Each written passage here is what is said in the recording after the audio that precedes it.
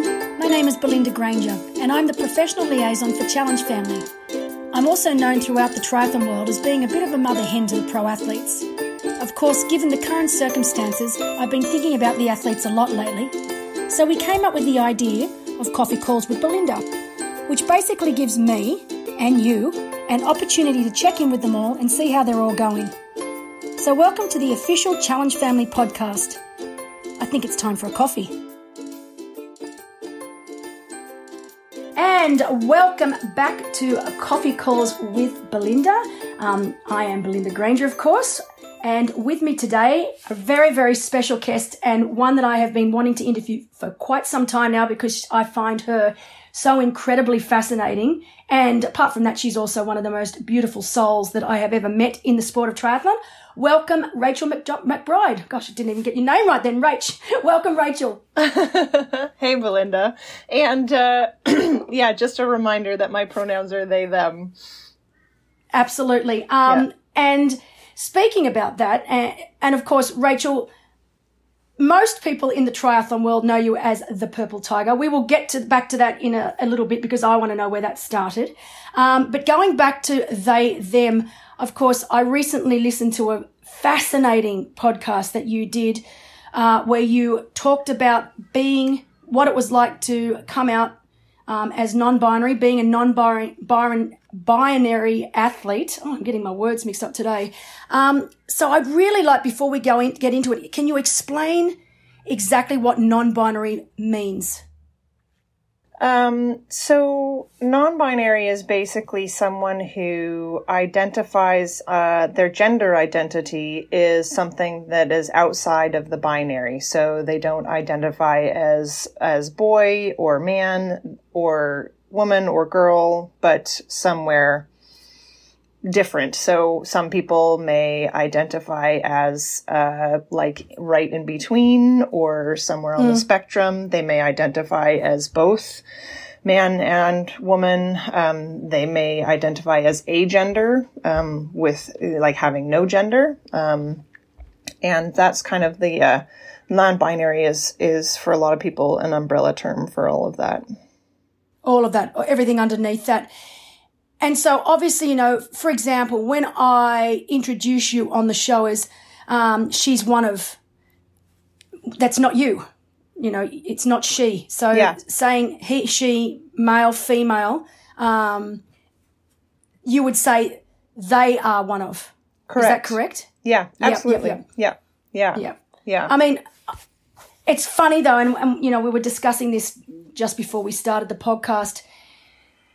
Everything gets so ingrained. Society, you know, you're brought up to think a certain way, and you know, we're talking about it, titles, and you know, you're a boy or you're a girl, you're a man, you're a woman, you're a lady, male, female. Even when you're married, you're Mrs. or you're Ms. And it's very, very difficult because this has been repeated over and over and over again. And, you know, I'm 49 years of age, turning 50 at the end of this year. And, you know, I start to question it myself. Why are we restricted by the rules that so-called society has made for us? And so listening to your podcast just made me question so many things. And it's fascinating, but I still find myself falling back into the old ways. It's very, very difficult to step outside of what you've been brought up with. But is this something that you've known all along, Rach, or is it something that you've only discovered in the last, say, 15, 20 years of life? Well, yeah, I mean, I would agree. Absolutely. It is about making a conscious effort to think outside the box and to use different pronouns. It's not something that comes naturally, and it does sort of, you know, your learning right now about this is really changing the way that you perceive people in the world. And that's really huge. Going back to the question of like, when did I know I was different? I mean, I knew I was different from a very young age. I was really androgynous. Like I was a quote unquote tomboy. But I was super androgynous as a kid. And that just really came naturally to me. Of course, I went through phases of like having a a dress phase where I wore dresses all the time and I had long hair. But then as I became an adult and I kind of struggled a lot with people, like adults asking me if I was a boy or a girl all the time. And when I was 5 years old, I actually got my ears pierced. So I would have earrings in hopes that, I wouldn't be misgendered, quote unquote, as a boy. And it didn't really work, but and I still get asked if I am a boy or a girl. All my life, I have had folks, sort of strangers asking me these questions, and so for me, and I used to be really upset by that because I have always felt like an other. In the way that I walk through the world, as like, I don't really fit into this boy side of things, but I'm supposed to be a woman, but it doesn't feel right. Like something feels off. And for the longest time, I didn't really have the language to understand that. And I also I didn't have the confidence to really sort of look inside myself and really recognize who I really was, because I learned of the term genderqueer and non-binary when I was in my 20s and I started university, and I got in with like super progressive folks and that was like, all of a sudden I was like, oh yeah, cool. This is something I really identify with. However, I continued, I didn't change my pronouns. I continued to use she, her pronouns. At some point I started in my 30s, I also started using they, them. So I would go by they, them or she, her. And it's only been in the past couple of years that I have really, sat down with myself and done some big soul searching and recognized that the only reason I was holding on to those she, her pronouns and that identity as a woman is because, on one hand, because I am in a very binary career. I'm in a sport where, you do have to fit in a box. And there didn't feel like there was room for anywhere in between or like an identity, outside of woman and female. And also, I also recognized with continuing to use she, her is that it was a way of helping other people not feel uncomfortable. So I didn't feel like I had the confidence and the energy, up until recently to really just own that I am not she, her. I am they, them. Yeah. And it takes a lot of effort. It's like, like at the beginning of the podcast, I had reminded you of pronouns and you still use she, her. And I know it's exactly. It's tough but that's the thing is that, it takes a lot of energy to kind of, to correct people all the time. But the more and more that I recognize that this is really my authentic self, the easier it becomes and the more confidence I have and the more, investment I have in having these conversations because I don't want to be hiding anymore. I don't want to feel out of place anymore. And because I have found this, because I have finally found language around my identity, all of these things and puzzle pieces have been fitting together in terms of just I have, the first time that my family used my pronouns was such a, it was such a moment for me that I was in the right place, that I had found who I was because it felt so amazing. Yeah. And do you think that the sport of triathlon has helped in a way, or do you think it's been it's hindered or not prevented, but, you know, obviously you said in the sport you've got two choices. You either race as a male or you race as a female. That's it. You know, when you tick the box when you do an online registration. And obviously you race as a female pro. So in a way, you know, your sport probably prevented you from coming out sooner. But in saying that, now that you have, do you think that sport will be a great platform for you to get this out to the greater world? Yeah, absolutely. I think that, my career as an athlete for sure has delayed this this coming out. Absolutely. And at the same time has sort of forced me to reckon with that otherness that I feel, because I am constantly put in that space of like this I am competing with in like the women's category or the female category, and standing at the start, standing at a start line and like just feeling really out of place in a way. And so it actually in some ways has probably like highlighted that otherness that I feel and helps me recognize like who I am authentically.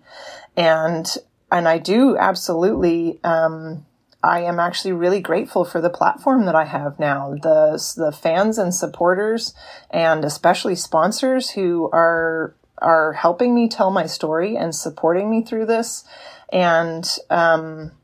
And also that I feel this is one of the big motivators to be so vocal, and to be so out right now and having these conversations is because I have this platform and I have people listening, and there are other non-binary folks out there listening. There are other people who may be questioning their gender, or there may be other people who are just learning a whole lot, about a world that they didn't know about, and that sort of personal connection is, I think, really helps folks learn and feel that compassion and empathy, and understand something that can be really challenging if they have never been exposed to something like that.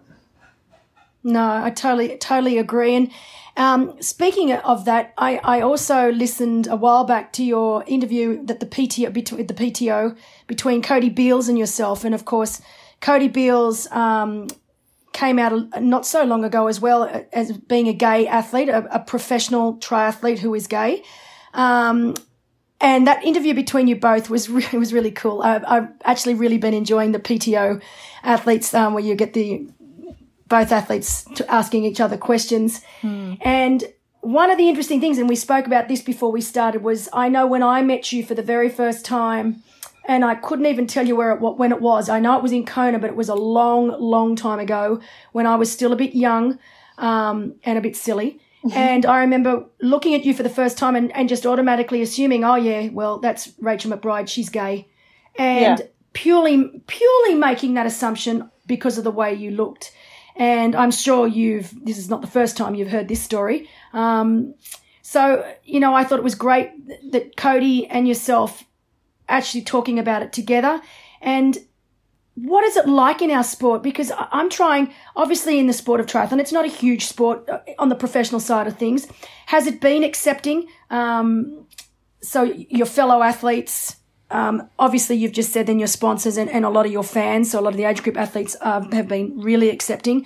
But what about going back before you actually announced, what was it like, when people just automatically assumed, oh, Rachel McBride, she's gay? Yeah, they are gay. Yeah, they are gay. Yeah. Sorry, they are gay. Yeah. I think that has absolutely been happening. It's been happening for the majority of my adult life. And that's the interesting thing when you really dig deep into it, is that intersection between gender identity and sexuality. So people often really assume that they are the same thing, that just because I may be more androgynous or masculine presenting, that means that I am gay. and that's absolutely not the case. I mean, I remember, I've lived several years in Germany, spent a lot of time in Germany, and I will just have to say, women of a certain generation in Germany are very masculine relatively masculine. And I would look around at these women and be like, oh, they totally look gay, but no, they're just German. It's just that style. And so it's a sort of really kind of eye-opening, that's one thing that, honestly, it has, because for the past 10 years, I have been in a relationship with a man. It's been really easy for me to be in the closet in a lot of ways. Yeah. Okay. And it's only recently that I have been, more public about being in relationship with a woman that has also, I'm having those conversations. And it's also, it's really incredible to see other, especially female professional athletes who are super out. Like Nikki Bartlett is amazing. Yes. And awesome. And Lenny as well, who, both of them are super out, and it really creates this, it creates this a community of like it's okay, like we are all professionals. Absolutely. And we are all like of differing, like we're out there. There are LGBT folks out there in the professional ranks. It's not something that is being hidden anymore. And you really see the allies coming out, whether it be from other professionals or from the amateur ranks as well. Yeah, look, I totally agree, and it still baffles me, though, Rach, that it's taken this long. I mean, as I said, I was lucky enough to grow up in a family where I come from an incredibly open family, and being gay, being straight, bi, it didn't matter. It was just all about the person themselves. And, I will forever love my parents for bringing me up in such an amazing environment. But I know that, for a lot of others, it's not the case. And it just seems like, it's 2020, and that we are even having to have this conversation sort of pisses me off a little bit, because it just shouldn't be, it just shouldn't be. Yeah. But it is. Yeah, absolutely. And I mean, of course, we have come incredible lengths in the past couple of decades in terms of acceptance of LGBTQ folks. And I think there's still so much work to do. And I think in the world of triathlon, it's a very straight-laced, pardon the pun. Yes. Community. And, it comes from a very... Yeah, it's just feels very clean cut. And, the fact that it's like Heather Jackson and I are the most tattooed, pro athletes out there. And it's like so weird and freaky. The triathlon world, I think, is a little bit behind maybe the times. I totally agree. But, on the flip side of that, I think both yourself and Heather are the coolest people in triathlon as well. So, yeah, we're pretty cool. I'll have to admit, cool. You're very cool. You're very cool. You are. I love and HJ. Also, she's magnificent human being as you are yourself. And I remember when I first actually got to meet you in person and have a conversation, and I walked away thinking, wow, what a quiet and thoughtful soul you are. I don't know. I think just because with the cool haircut, the crazy, awesome tats, you just expect this person to be loud and full of confidence and a little mad almost. And what I got was the exact opposite. You're so thoughtful. You're incredibly intelligent, and just such a sweet, thoughtful person. And it's so fun. Again, it goes back to what society's taught you to expect. Oh, this person's got tattoos, so they've got to be wild and crazy. But it's just not the case. No, absolutely. And I mean, I've had a lot of fun in my adult life playing around with that. I remember. Oh, I bet you have. Yeah, in my 20s, I was volunteering in the hospital, and I was volunteering on some unit, and I would show up in like my colored hair. I had a mohawk at the time, and like love it. And like a motorcycle jacket, and was really punked out. And the nurses there, like I still remember one nurse who was like, when you first came in, I was like so worried, but then, you just started talking and you're just so nice. Yes, exactly. And I'm like, well, yeah, exactly. Like, don't judge a book by its cover, By its cover. Oh my gosh, it's so true. It is so true. And every single human being is guilty of it, or has been guilty of it at some stage. But, and obviously last year in Roth, I got to spend a lot more time with you too. And it was just, I still have a little chuckle every now and again because I go back to when I first met you and then, obviously fast forward to last year in Roth. And I laugh because it's so true. People are so guilty of judging a book by its cover. Yeah. Well, and,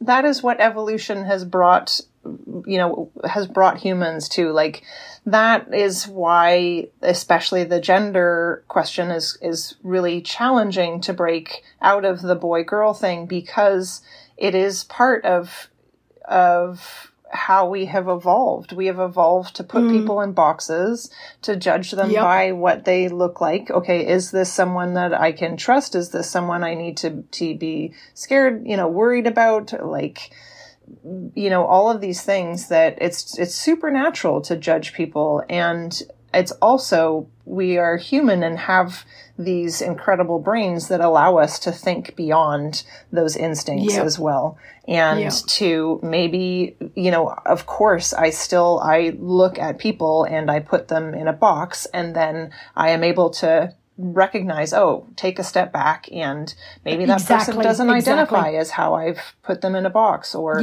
because they are wearing this thing or doing this thing doesn't necessarily mean that they are a certain way. And it's really helped me open my eyes to just being more curious about people, and asking questions, and being more, not making assumptions about folks.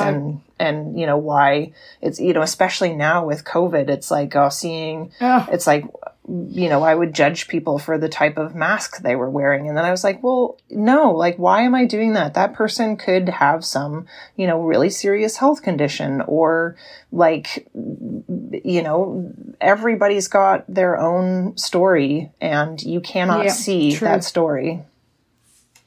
And that's exactly what I've been having this conversation. I have a fantastic run group, and it's there's probably about seven or eight of us that run every Sunday, and we spend the entire 17 kilometres talking about issues around the world, we always say we're solving the problems of the world. Oh, I love it.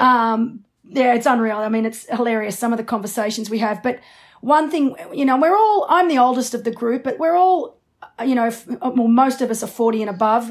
And one thing we've noticed since turning 40, and obviously I'm closer to 50, is that you're right. We don't judge a book by its cover anymore, and we do question things. And we also, I think the most important thing that all of us have learned, that if we want something or we want to be a certain way, that we don't care what other people think anymore. Whereas I think in your 20s and your 30s, and particularly with social media, you say you don't care, but you do. You care what other people think about you. It's just part of human nature that you do, that other people's opinions can hurt. But then it gets to a stage, I suppose, when you reach a certain level of maturity, when you're like, you know what? I don't actually care what you think. Here, this is who I am. You either take it as it is or you leave it. And if you decide to leave it, then I'll respect your decision. But I'm not going to waste time and energy over it. And I'll be honest, it took me till I was about 42 before I could genuinely say that I didn't care what other people think anymore. But it's tough. Yeah.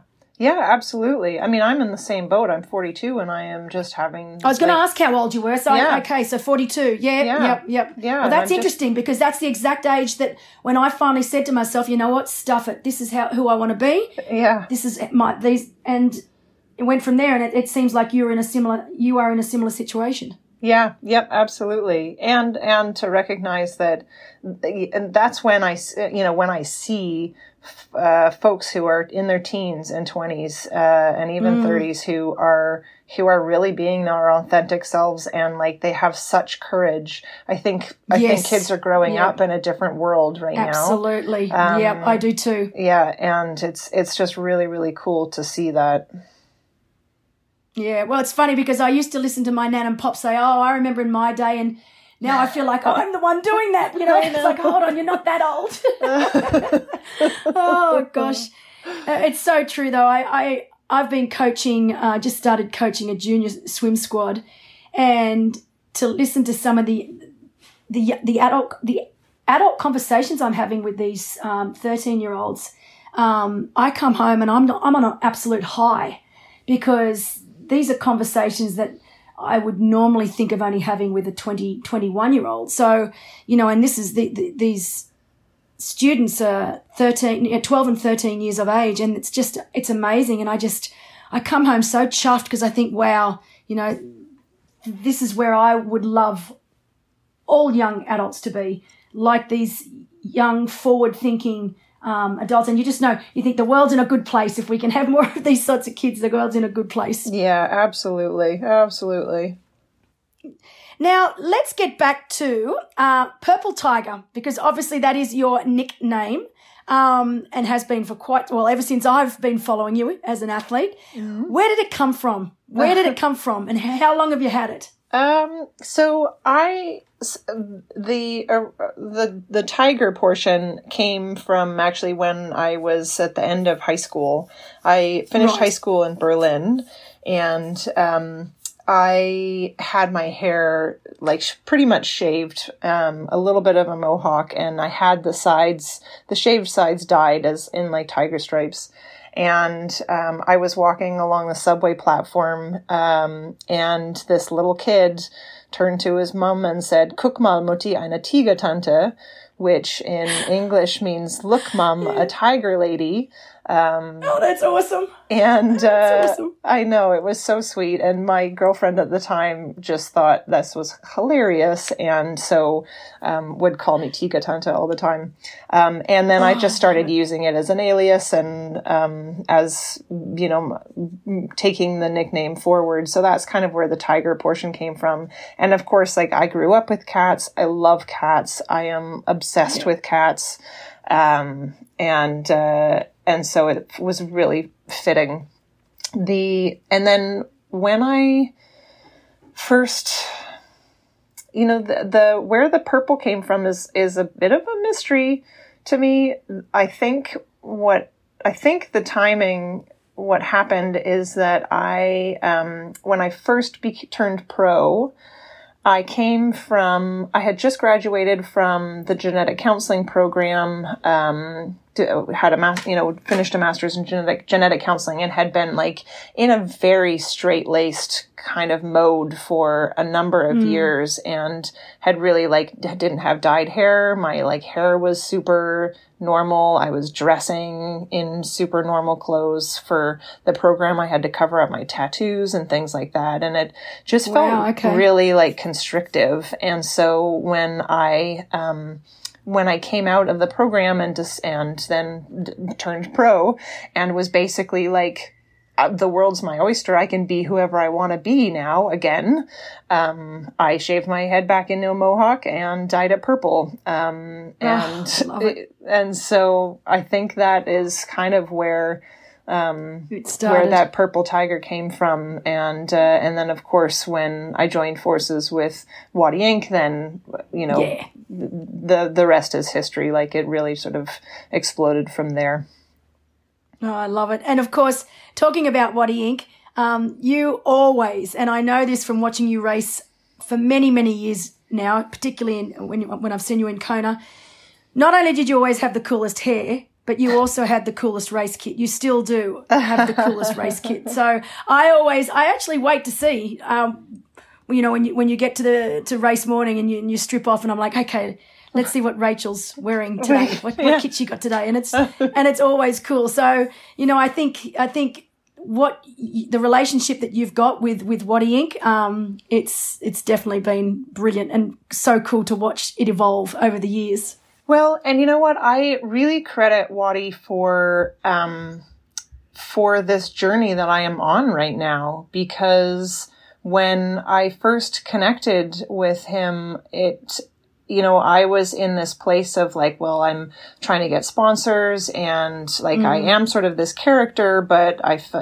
was feeling like I needed to maybe fit in these boxes. And he was like, you just keep doing you. Like, you are awesome. Yeah. Just do you. Like, don't try and fit in these boxes. And those words really resonated with me, and I have carried them for the past, how many years now? 7 or 8 years that we've been working together, and really gave me the confidence of like, wow, I have this incredible sponsor behind me who is just encouraging me to just be myself, and that's okay. And so that's been just so awesome. I am really so grateful for those words early in my career. Yeah. And I mean, even every time I've met Wattie and Heather, two of the greatest people in our sport, and I think we're very lucky to have them for sure. And, Heather's the same. As you said, two of the only people in the sport to have tats, which I was always one of these people that wanted to get one and never got round to doing it, which is typical. When did you get your very first tat? I think it was a couple of months after I turned 18. My folks said you can't get any tattoos or any more piercings until you turn 18. And so I think on my 18th birthday, I went out and got my ears pierced again. And a couple months later, got my first tattoo. Oh, I love it. And how many have you got now? Now I think I've counted, I think it's 7. 1, 2, 3, 4, 5, 6, 7. It's 7, but really 9, because 2 are covered up by the giant tiger that is now on my back. Oh, okay. Yeah. Which I love. I must admit, it's very cool. And, gonna get any more? Or you think that's it? Oh gosh, of course. Yeah, absolutely. Of course. Yeah. I love it. Oh no. This is a lifelong hobby for sure. Yeah. Oh, that's cool. Well, I'll look forward to seeing the next one. That's for sure. Now let's, talking about races. Obviously at the moment, no races at all, 2020, although you got lucky and got to do Challenge Wanaka back in February. Now, I've spoken to a couple of people that are saying, well, we were really lucky we got to do Challenge Wanaka back in February. Thankfully, we did. Yeah. But obviously, and then you did. So how many races did you get to do this year? You got to do 2? I got 2. Yeah, I got 2 in and got my Kona qualification. So I feel like I feel so lucky that I was able to have that experience. And I mean, not only to have race experience, but to be to have checked off some incredible bucket list races. Wanaka is just such an incredibly special place to me. And that race is just amazing. So it really, 2020 started off as a really incredible year for me. Great year. Yeah. It is funny. I mean, I must admit, New Zealand, if I had to choose 2 races, knowing that they might possibly be the only 2 I get to do all year, Challenge Wanaka and then Ironman New Zealand, you couldn't really ask for 2 more spectacular events. So, You did well there, unknowingly, of course, but you did well. And, of course, qualifying for Kona this year, and then, of course, Kona in February has now also been cancelled. So are you able to roll that qualification over to Kona October 2021? Yeah.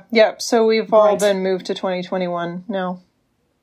Oh, that's good. Well, that's something you can at least sigh of relief. You don't have to go through that again, so that's good. And and it obviously frees you up. I know you were definitely looking forward to returning to Challenge Roth this year. I know you had a goal to go sub 9.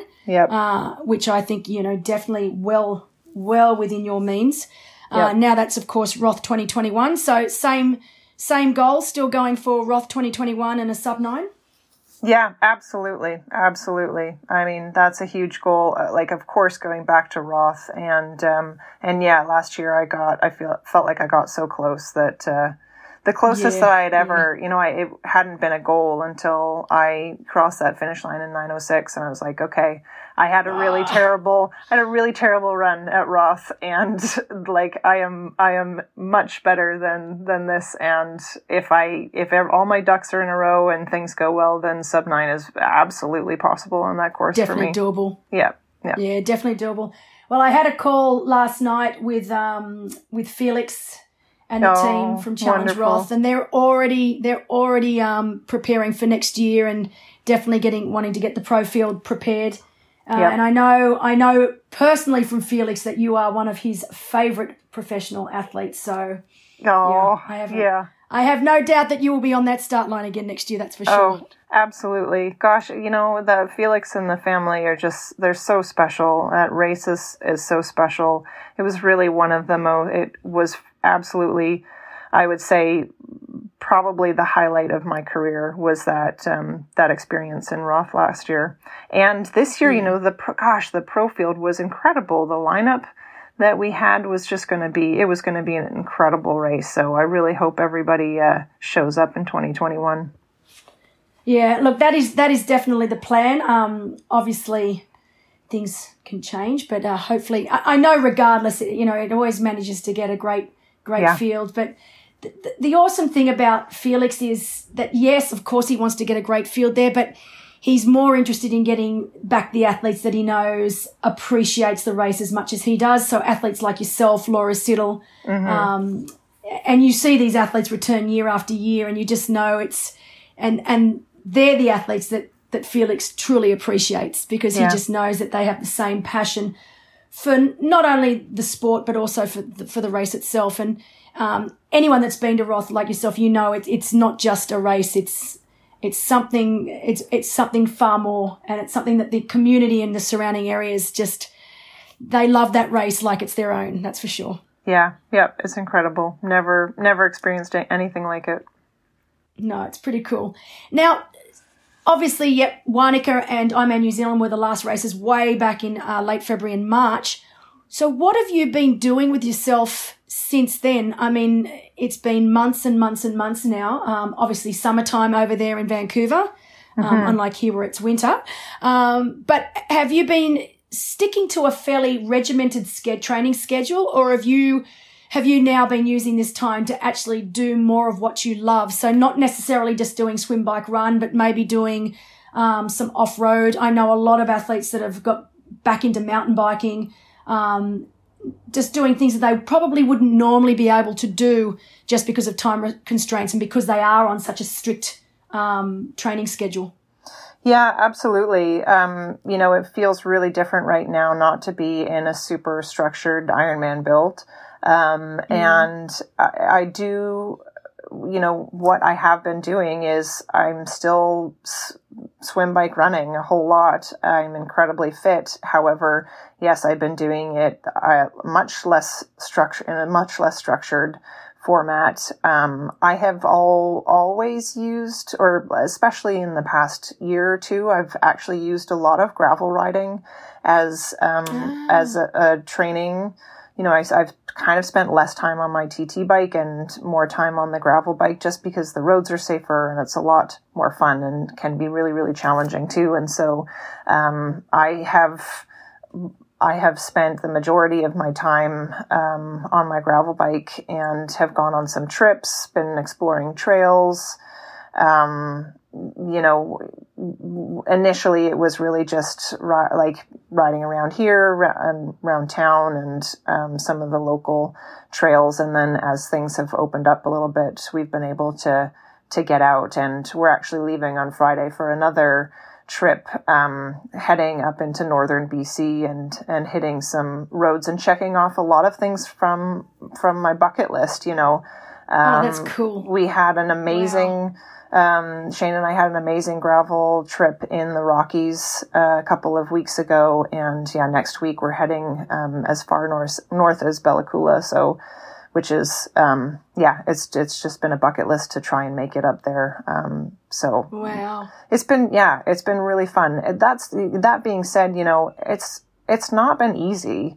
It's definitely, you know, I feel really grateful that I love training. I love the process. I love riding my bike. I love running. I love swimming, except when it's really cold in the ocean, like it was you're like me. April and May. I was really suffering earlier in the springtime. But now, especially the pools are open, it's been a lot better.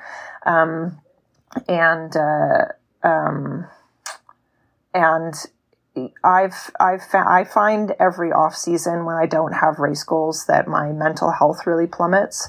And that, you know, honestly has been something I've struggled with in the past couple of months and has allowed me to the space to actually, do some work on myself as a person and who I am and my emotional self.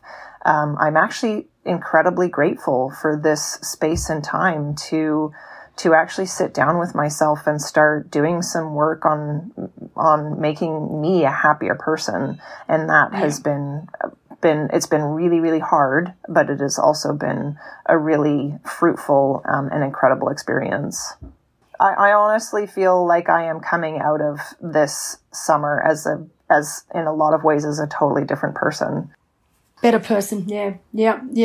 And, you know, I think it's a topic that no one really likes to talk about, particularly athletes, because athletes are often characters where they always like to have everything under control. I mean, type A, we talk about it all the time, obsessive compulsive. I've got this. And I think a lot of athletes that are struggling right now mentally, and I know some that are too, I don't know if the word ashamed is the right word, but just don't want to admit to it because it's almost like showing a flaw in their character or a weakness. Or they're embarrassed about it because it's like, well, I don't want to whinge about something so small when there's so many horrific things happening in the world. But what people need to understand is you can't compare yourself to others. You need to look at yourself and help yourself, because by helping yourself, you are actually helping others. And I think that just because you're feeling low and sad and depressed because there is no racing, because there is no goal setting, you're basically not being able to do what you thrive at doing. So you've got a right to feel depressed and to feel down about it. And I have conversations with athletes every day feeling, don't feel guilty about this and don't feel like you're being melodramatic, because this thing is real. And even myself not being able to do my job properly as a professional liaison, you know, my job is to liaise between race directors and professional athletes to get athletes on the race line. And I can't do that. So, you know, there are days when I really do. I wake up in the morning and I am 100%, I'm depressed. You know, I do like you. That's when you need to sit down and you need to look at ways to get yourself out of it. But I just wish people wouldn't be embarrassed about it and know that it is a completely normal way to be feeling right now. And I'm pretty sure if you sat down and had an honest conversation with any human being on this planet right now, everyone is going through this horrible state of depression. Yeah, absolutely. And I think it's so important to talk about. We know that there are a lot of incredible athletes out there who struggle with mental health issues, and yes, absolutely. And the more that we can talk about it, the more normal it becomes. And I also think that you know, I kind of joke that those pro athletes who are like just showing their like most epic, awesome workouts and everything is smiling and wonderful and everything all the time, it's actually really boring. It's hard to connect with that. It's hard to connect with someone who doesn't really seem human. And that's something that I really enjoy about this sport, is the community that comes along with it. And, of course I am racing at the professional level and have this life that I am living. However, we have this whole group of amateur athletes who are in the same boat. Like, everybody is struggling with their mental health in one way or another. Everyone is feeling the impact of this, and it's really normal. And the more that we can be open and honest about that, the more normalized it becomes, and the more support that we're going to have around us. That's the experience that I've had with, like, if I have been public about some of the struggles that I've been having, the support that I get is incredible. It's amazing. Yes. It's really, really amazing to have, I don't get people who are like, oh, just stick to swim, bike, run. Or like, we don't want to hear about this. Like, nobody's telling me that. No. Everybody's like, I'm in the same boat, or like, just giving words of encouragement. And that community is out there. That support is out there. And I really had this profound experience.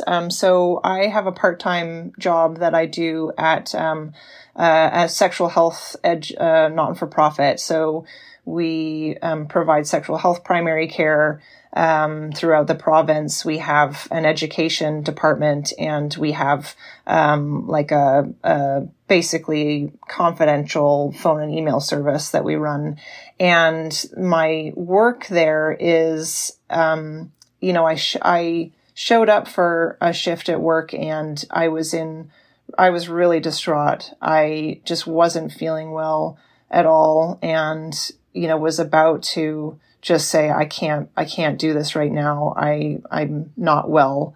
And as soon as I started helping people, as soon as I started speaking with people and providing them with the information that they were looking for, and hearing that gratitude from them, all of a sudden I was like, no, actually, like, this is fine. Like, it was incredible. The feeling of helping other people.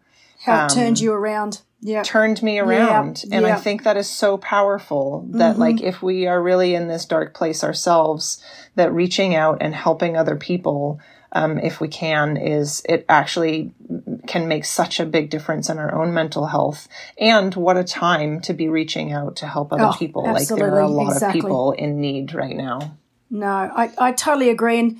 And as I mentioned to you before we started, I've taken on a little extra role of coaching a little junior swim squad. And fun. Again, and it is fun, exactly. And I remember when I first decided to take it on, I'll be honest, it was like, okay, I need this financially, so I'm going to take it on. But it's become so much more than that, because I can go there being a little down with the day's work, or just not feeling that productive because there isn't that much work on. And then I come home every night, and my husband Justin's like, wow, you're in a good mood. And I'm like, yeah, I am, because these young children that I'm coaching just give so much back to me in return. So it's actually been the most wonderful thing. And you're right, I think it's all about coping mechanisms. And like you said, if you can reach out and help someone else, the turnaround that it has on yourself personally is huge. Yep, absolutely. Yeah. Absolutely. Now, Canada's been pretty good with the whole COVID situation, fairly similar to Australia, although we're starting to go backwards a little bit right now. But is it looking likely that there will be any sort of racing going ahead for the remainder of the year, or is it looking likely that, there'll be no racing till 2021? Yeah, that's a good question. I mean, what has been happening so far is there have been some cycling time trials that have been going on. I'm actually considering doing our national time trial championships this year, but not sure if that's going to go ahead. There is rumor that there is a small triathlon that's going to be happening in Alberta, I think, that I've heard of. Really, everything is up in the air. Yeah, of course. I still don't see how it's really going to happen. nothing. Of course, no big races. I'm still hoping there's some gravel races, some local ones here on the calendar still for September. So I have my fingers crossed for that. But, in terms of right now crossing the border, for anything happening in the US, I don't know if any of that is going to go through right now. And at the moment with the border, Canadian-American border, if you do cross over into America, coming back, it's automatic quarantine. Yep, absolutely. Yeah. So you can't, there's no driving or walking across the border. You can fly across the border, and when you come back, you are 14 days quarantine. And in a hotel, or is that a home quarantine? So, or is it you actually get escorted into a hotel? No, it's at home. Yeah. Okay. It's at home, and I have heard that they are doing checks on people. Yeah. We tried that here in Australia, but it didn't work. So now it's forced quarantine in a hotel where you've got security and you can't leave.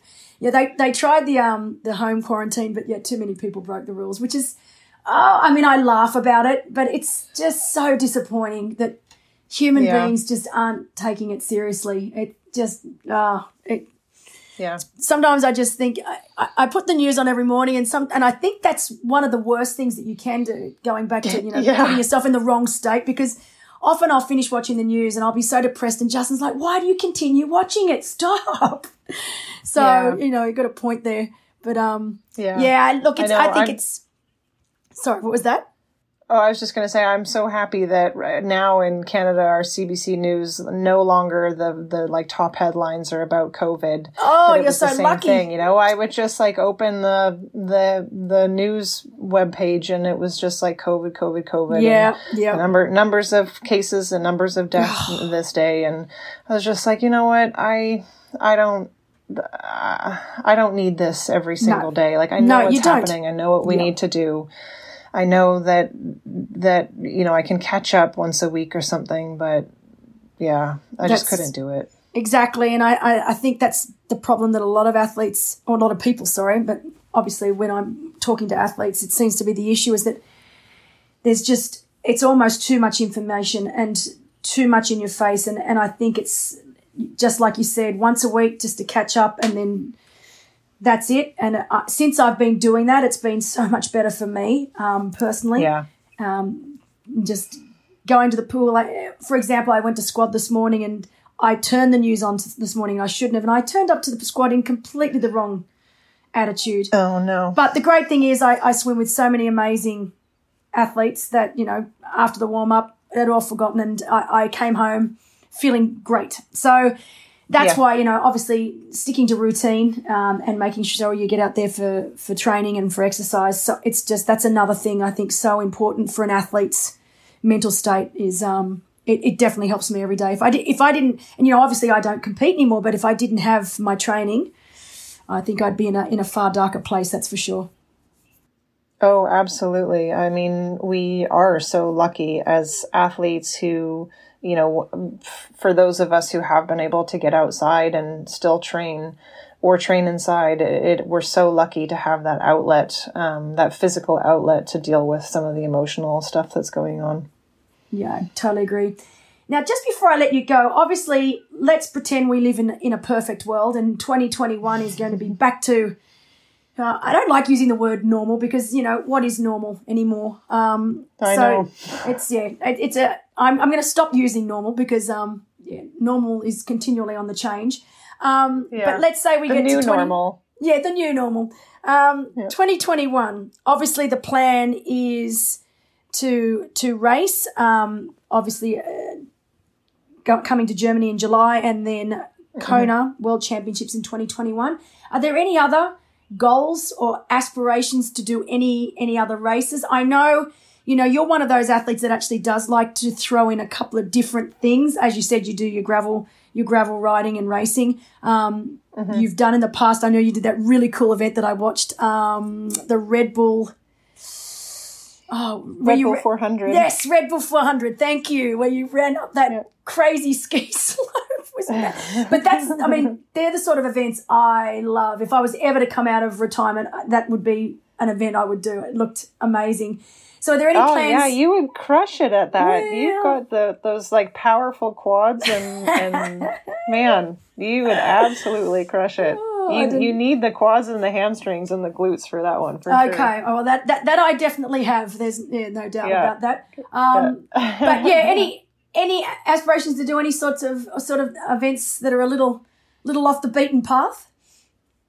Well, I've had it in my head for the past couple of years that I really want to hit some of these major gravel races. Yeah. I was on a podcast with one of the organizers for the Dirty Kanza, now known as DK. And, that's been a big one on my bucket list for a long time. It's challenging with those because they are usually around the same time. Where we're all sort of in the peak Ironman stuff and, or the iron distance racing and the races are, longer, as long, if not longer than, iron distance racing. And so it's not something that you can just throw in there and, do in the middle of a training block. So yeah, those are really on my bucket list that I really want to try fitting in. I have these, dreams of doing at least one of the extreme tri series. I just think that would really suit me. And it just they're in really incredible beautiful places. So I think, And are you talking really about races like Norseman or? Like Norseman, yeah. I have a very good friend here who's also a professional athlete, Meredith Hill, who did Norseman one year, and she said, bucket list event, amazing, you'll never see scenery like it. Will she ever do it again? Probably not, because I think and that's the whole idea, isn't it? It is that extreme, but she said it was an experience that she will never, ever get again. Yeah, absolutely. So, that's what I'm looking for, right? These are the things that are on my bucket list, are these really unique races and experiences, that are the most mentally and physically challenging that I can find. That's really where I like to be. I like to challenge myself. A lot of times I don't really care where I show up in the results. Like for me, it is about going out and pushing myself as hard as I can and having incredible experiences in beautiful places. Yeah, I totally agree. And I think, the more we can do that, the more we learn about ourselves and just pushing boundaries. So I think it really helps shape our character as well. Mm-hmm. Yep, absolutely. Yep. Well, listen, Rachel, it has been an absolute pleasure talking to you. You're an absolute champ. You always have been in my eyes, but I've been looking forward to this podcast for quite some time, just because you're just such an interesting person. Apart from being an absolute, as I said, a beautiful soul, you're fascinating and so intelligent and so articulate. No, I could go on, but you really are, and it's been. But I'm blushing. Oh, good.